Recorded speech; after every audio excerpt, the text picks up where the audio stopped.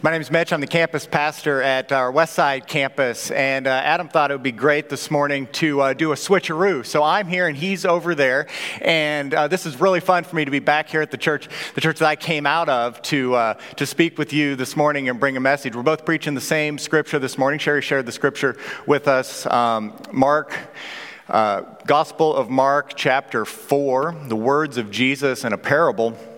And this morning, Jesus was teaching from a boat. He'd pushed off in the lake. There was a large crowd of people that had gathered around, and they'd pushed off from the shore. And he was able, because of the acoustics of the setting and the geography of the area, he was able to project his voice across the water to a large crowd of people. This crowd of people that he broadcast to was his most faithful followers, his disciples, and then a large gathering, and then folks that just showed up because there was a crowd. So if you find yourself in one of these camps this morning, the faithful follower or the eager but hesitant observer who's approaching a faith in Christ, or those that just don't even know how you ended up here, but you found yourself in this place of worship this morning, we're in luck because Jesus has a word for us, the words of Jesus shared for us in this parable. Our passage, it's a story about faith and persistence and perseverance. Jesus tells the crowd a story about seeds. And anybody who's tried knows that growing something from a seed is taking a risk. It's taking a chance. There's failure on the line. Do we have any farmers in here? Any prolific gardeners? Any herb gardeners? Shout out to Martha Stewart for herbs. Anybody grow anything from seed? If anybody's seen a lettuce seed or a basil seed, they're tiny. Or a mint seed. A mint seed is tiny. It's expensive. So expensive. And it's so hard to get to grow. At least for me, everybody's going to tell me afterwards that mint just takes over. And it does. Once you get it started, it can be very, very prolific. So I hear it might be a myth. And it can take over an entire garden. And mint's great. They make gum that tastes like mint. They make essential oils out of mint. People rub mint oil on their feet. We love the smell of it. We want to smell like it. Mint's great, and it's hard to grow. You know what else is hard to grow? And not like mint? Beets. Nobody wants to smell like beets. No one has beet-flavored gum. No one. We don't have beet air fresheners, but beets are still hard to grow. And it's a tiny seed, and it's a funny shape. It's a real funny shape, and it kind of gets lost and tumbles and blows in the wind. And it has to be planted in loose soil, and it has to be able to have loose soil and to grow and put its roots in. And it's hard to get started. I like beets. I'm not a hater on beets. I like to juice them in my Jack LaLanne power juicer with a half a cucumber and an apple, and it makes this real nice. I'm the only one that drinks it, but it's good. It's good. I'm telling you, if you take nothing away, drink some beet juice. It's good and good for you. But they're a pain to sow, and they blow in the wind, and they're loose, and they're hard to grow, and I always fail at growing beets. And it's defeating when we fail at something that we try at, and it seems as though it should be easy, but it's not. And it's understandable that we get discouraged in life when we feel like we're failing. Maybe you've had a failed relationship. Maybe you've gone through a divorce. Why would you want to sign up for that again? Maybe you've tried to connect at church, this church or another church, and maybe you're trying to find a place to fit in, and sometimes it feels like you're trying to get connected and you're dealing with Verizon or the cable company, and you're just trying to get connected. And something we don't talk about enough is infertility, the struggle people have with bearing children. Sometimes it's personal, and it's expensive, and it's disheartening. And struggles of this life are real, and that's why we love stories of perseverance when success is realized. We got any Rocky fans in here? I got a picture? No, I don't. I didn't put that picture in. So, do we got any Rocky fans? Anybody love Rocky? Thank you. I love Rocky, and I love the story behind Rocky. Not only is Rocky a story of persistence and perseverance, and he just has dumb luck. He gets the chance to contend, and he trains and doesn't think he can do it and overcomes. And even at the end, he doesn't completely overcome, become the champion of the world. He loses by decision, if you know the movie. But the perseverance of him running through the streets of Philadelphia, like stumbling up the stairs at the beginning, and then at the end, he's hurdling benches and jumping up and down on top, and it's It's awesome.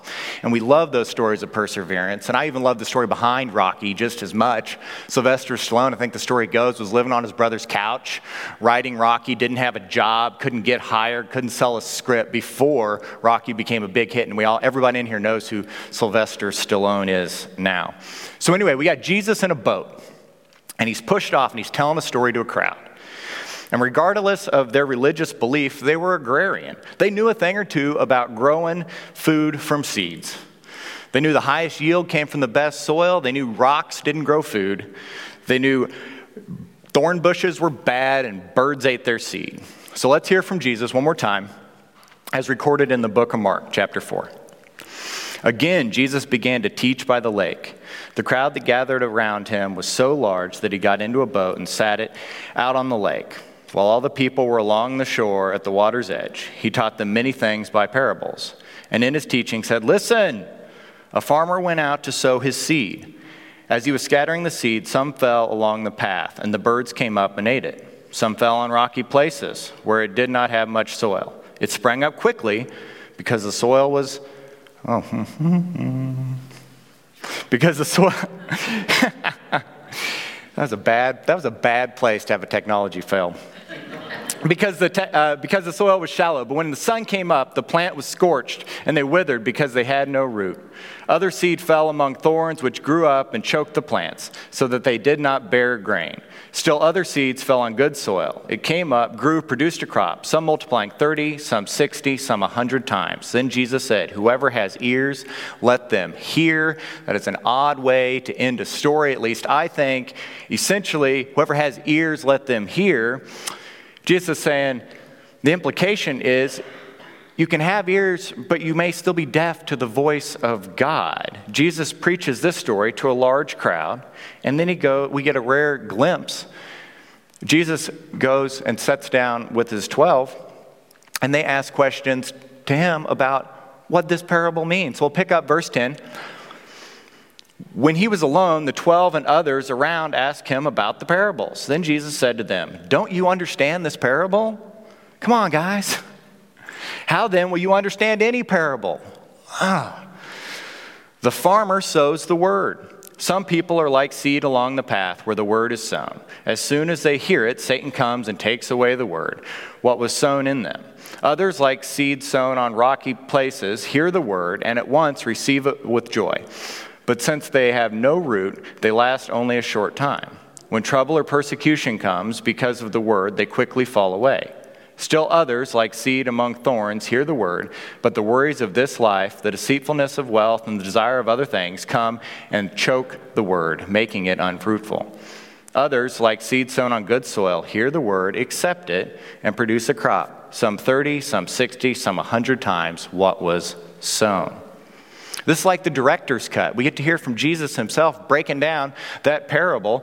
We get to hear the meaning from Jesus. And typically we hear this story and we think of it from the perspective of asking the question, what type of soil are you? What type of soil are you? When Jesus is speaking to the crowd, he's explaining that not everyone that would hear this word would become devoted to him. See, not all seeds are going to take. If you're here today with us, and you're new to Christianity or you're exploring faith in Christ, he's asking you to consider, what kind of soil are you? What kind of soil are you? Are you in a place where you can grow and bear fruit? Are you good soil? But when he pulls the disciples aside, the 12, and they're asking him about this parable, those that believe in him, those that believe him as the Son of God, he ain't talking to dirt. He's talking to farmers. It says the farmers sow the word.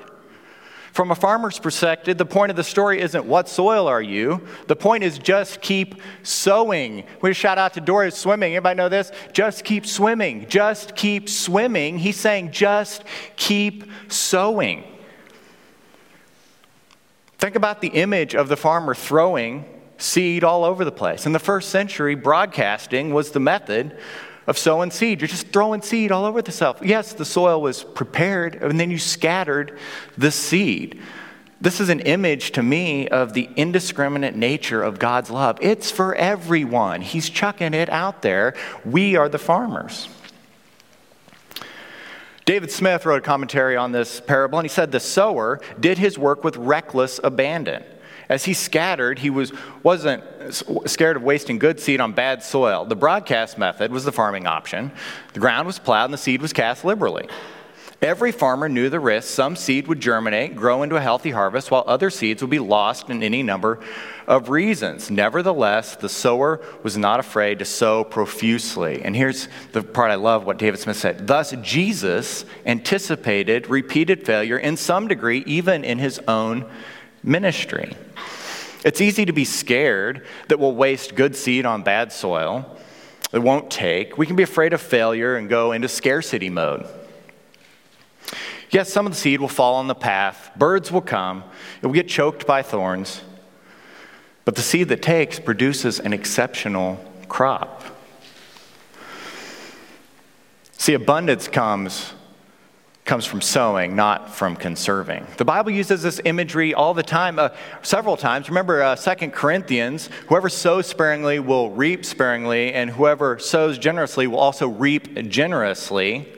And that's been the history of this church, a place faithfully sown by seeds. 1859, this church started. Got a building downtown in 1864 where you can still enjoy a nice charcuterie board at the cellar and loft, right? Who's done that? That's fantastic. And that was a building built by the faithful followers of Christ that started in this community. And then in the 90s, it grew so large that they couldn't even fit in that building, and they planned this place. And faithfully said, what if we sowed seeds in a place not to meet the exact preferences we've built here before in this building that served us so well, but built for those that are coming? And abundance came. They had the foresight to create a place right here. And then they added on to it. And as that grew, folks said, what could it look like if we made room for all the folks God is bringing to this community? We were running out of room in the sanctuary, so we went down the hall and started a worship service down there. Well, one was happening in here. And that was the group that launched Westside in November 18, almost a year ago now. In the terms of Jesus' parable and story, Westside sprang up. It sprang up quickly, but I'm so grateful that it has 150-year-old roots, so it's not getting scorched while it springs up.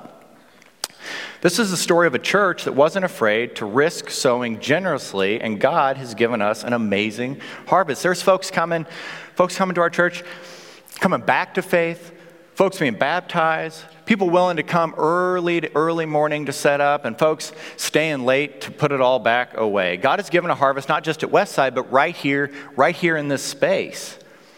We wanted to make room for folks, new folks, at Westside and in here. The seats left by that launch team that left 92 campus, were filled. We've had 10% growth this year over where we were a year ago in this space right here. That's what scattered seeds look like, and that's what a harvest looks like. All the experts will tell you when you get to 80% capacity in worship, you'll need to expand. It's like a restaurant. It's like the old cellar and loft. It's whenever you pull up somewhere on a Friday night and the parking lot's empty, you get a little worried. And when you go in and no one's there, you might get a little worried. But when you also, at the same time, when you pull up and there's a line coming out the door and it's a 2-hour wait to get a table, you might not want to stick around for that any more than you would if there was no one there. It's the same principle. So, of course, if a new person walks in, it's preferred that they are here with you as an invitation with you and they know they have a place to sit. So they know, because they know you brought them.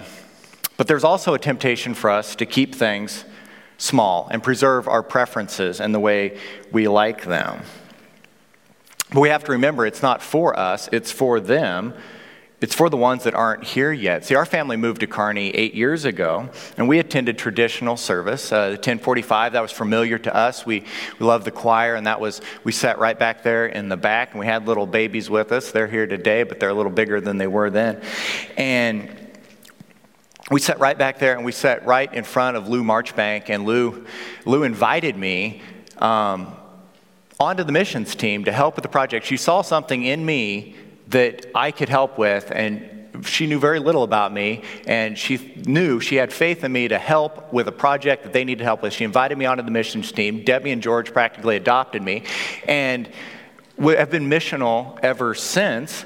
And I was thinking about that just this morning as I'm reviewing this message, waiting to hook on to our trailer out here in the parking lot to take it over to Westside. And I'm sitting in my truck right next to the Garden of Eden, where Lou Marchbank has sown seeds faithfully year after year after year after year. And I think I'm up here because Lou sowed some seed here to get me to grow and stretch in my faith and become more missional. I thought that's kind of poetic. I like that. So I thought I'd share that with you this morning. And then we took the call, my family took the call to join that missional group that went down the hall to start something new, something missional. And from that, we took the call to become leader over at Westside. Those seeds you sowed. Do you know how many people this church serves in this community with contemporary worship on a Sunday morning? That's over 300 people. That's more people than can fit in this space we serve with contemporary worship. See, Jesus taught this parable to a huge crowd, but they weren't all Christians. That term didn't even exist. He then clarified it to his disciples, his followers, some of whom they would see him crucified, die, bury, and be born again, risen from the dead, the Messiah. And then he sent them out to make disciples of all people. That's me. That's you. That's us who believe in Jesus as our Savior. We are the farmers. God owns the land and the seed, the word. He's asking us to go broadcast it, to spread it generously. Shower this community with patience and kindness and peace and love and hope and respect. It's not up to us to decide if someone's ready for the gospel, if someone's ready to be baptized, ready to attend church or come to a Bible study or a small group. Will every invite result in victory for Jesus? No. Even Jesus knew that not every invitation would result in a win. Remember that rich young ruler? Didn't he go away despondent? That was an invite from Jesus himself. But he kept sowing. He kept sowing mercy and grace and love and acceptance. And God wants us to act like Jesus and sow that patience and kindness, that mercy, gentleness for every human. There's over 7 billion people on this planet, and they all need love, Christ-like love. And that sounds a little overwhelming, but what if we started here? What if we started in Kearney? What if the faithful from our church, the faithful from our history, have already started that before us? What if we're already in that mission? What if this community is primed for revival and God is wanting us to participate? The question for us is, how can we keep sowing? See, a year ago, you all sowed a launch group of 50 persons into a school gymnasium. And that seed is multiplied and is ready to be sown again. Here's the concept. We're going to squeeze in 2 services at Dogwood to make more room for new people coming back. This is an amazing opportunity for this community, for people to share in this community, for folks to find new life in Christ. It will open up new opportunities for children's volunteers to serve and worship and hear the message.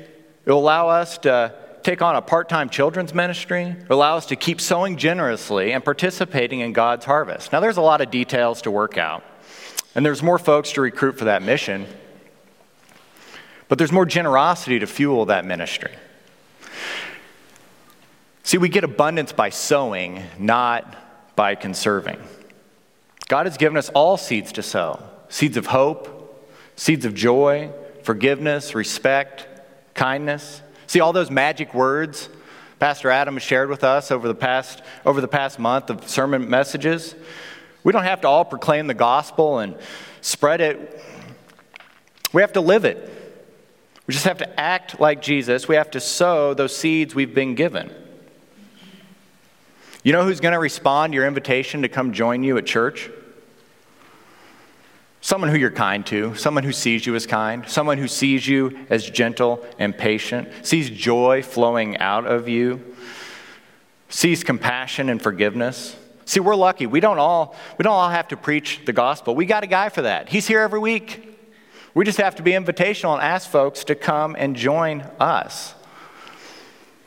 So let's join Jesus in a mission of spreading the Word of God right here in Kearney and just keep sowing. Amen? You see, every year my father-in-law grows a massive garden. He's a prolific gardener. And every year he buys seed in bulk, and he has more seed than he can plant. And every year by providence, I acquire these surplus seeds of my father-in-law. And every year the surplus contains beet seeds. And every year I plant them. And every year they fail. My beets don't grow. But this year, God grew beets. There's a picture of this. I know there is. Look at that. God grew beets. The weather was good. The environment was good. The soil was right. And the beets grew. Friends, I sow beets because I've been given beet seeds. You know what other seeds I've been given? Love, patience, kindness, gentleness, peace, mercy, forgiveness. Jesus has died so that I may have life. He gives me those seeds. He didn't give them to me to hold on to, but for me to sow. And for being honest this morning, I may have been a pretty lazy farmer. But today, I'm going to choose to do more sowing, to do more inviting. This morning, I pray that if you are soil, you are prepared and find your heart ready to receive good seed. And I pray if you are a farmer, do you sow indiscriminately in this community? You pray with me? Lord, thank you for this opportunity to gather together with soil and with farmers. May we hear your word. May it be written on our heart. May our hearts be prepared as good soil for your word to germinate and grow and produce fruit within us. May we multiply and be fruitful and sow what you have given us abundantly in this community. Sow your gifts, your seed. Sow what you have given us. Put forth into this community to produce more fruit. Lord, you bless the word that you sow, and your indiscriminate nature allows us to sow it as indiscriminately as you, and not to worry about the state of the soil we're sowing on, but to just keep sowing. Lord, give us strength to just keep sowing. Amen.